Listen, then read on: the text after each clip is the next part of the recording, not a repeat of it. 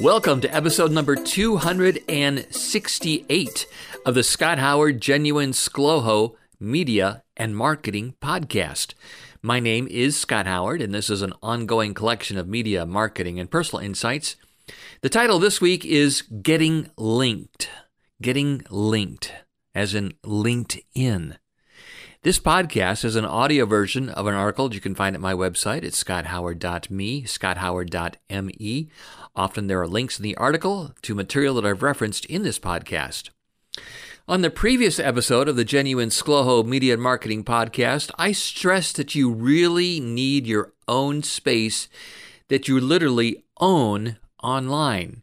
Your very own website with your domain that you pay money for. That's the first step in making sure that you have a legitimate business. But you also need customers and clients, and that's where we're going to go today.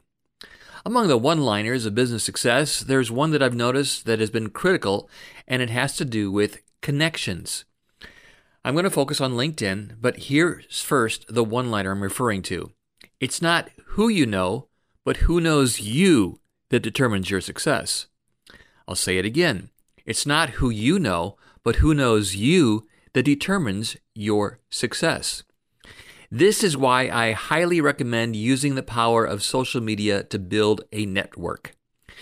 In the 1990s, as a young advertising sales guy in Detroit, I was tasked with making cold calls to find businesses to advertise on the radio station I worked for. It wasn't fun, and actually I quit at one time.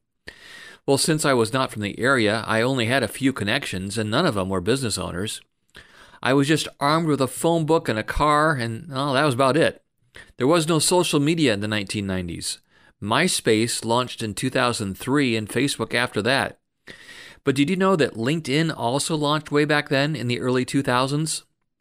LinkedIn used to be thought of as a place to find a job. You'd fill out your employment history, and it sort of functioned as an online CV or resume.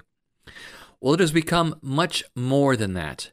LinkedIn promotes itself as a social network for professionals for professional connecting, which is pretty much true. I also recall the debates over who to connect with.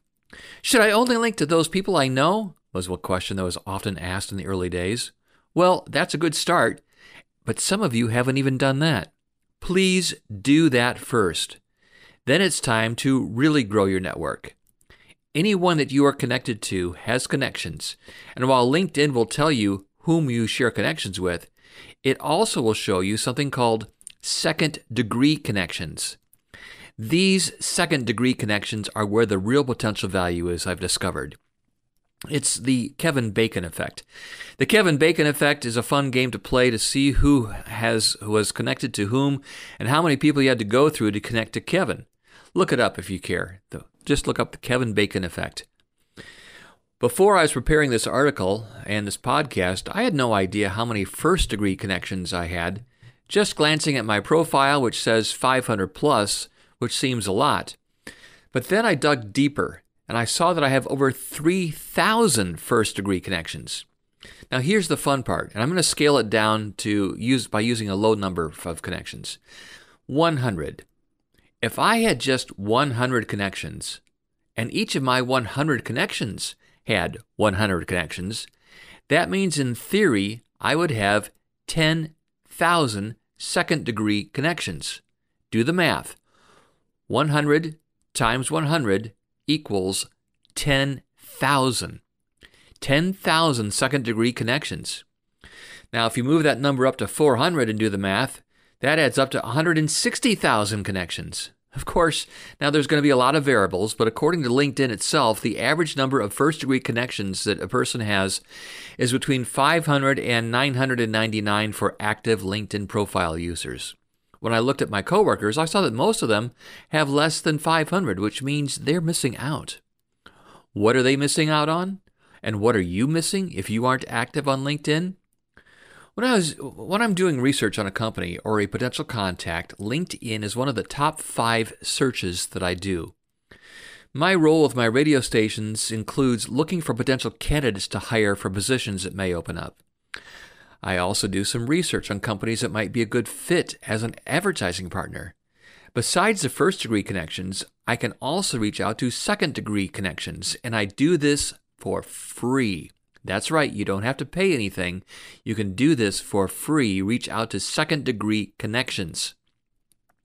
I don't pay a dime for my LinkedIn account, and I usually don't advise people to get a paid account either. If you instead build your contacts and your connections, you will grow it over time, and it will become a valuable resource. Finally, here's the added benefit that has been happening a lot, and that is people reaching out to me every single week.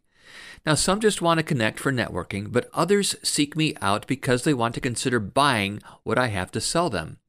Would you like people contacting you like that? What are you waiting for? Get linked. If you have any questions or need any help with your marketing or advertising, you can ask me, Scott Howard. I've got a few decades of experience, and I am the general sales manager of WOWO Radio in Fort Wayne, Indiana. My email is scott@wowo.com. That's scott@wowo.com.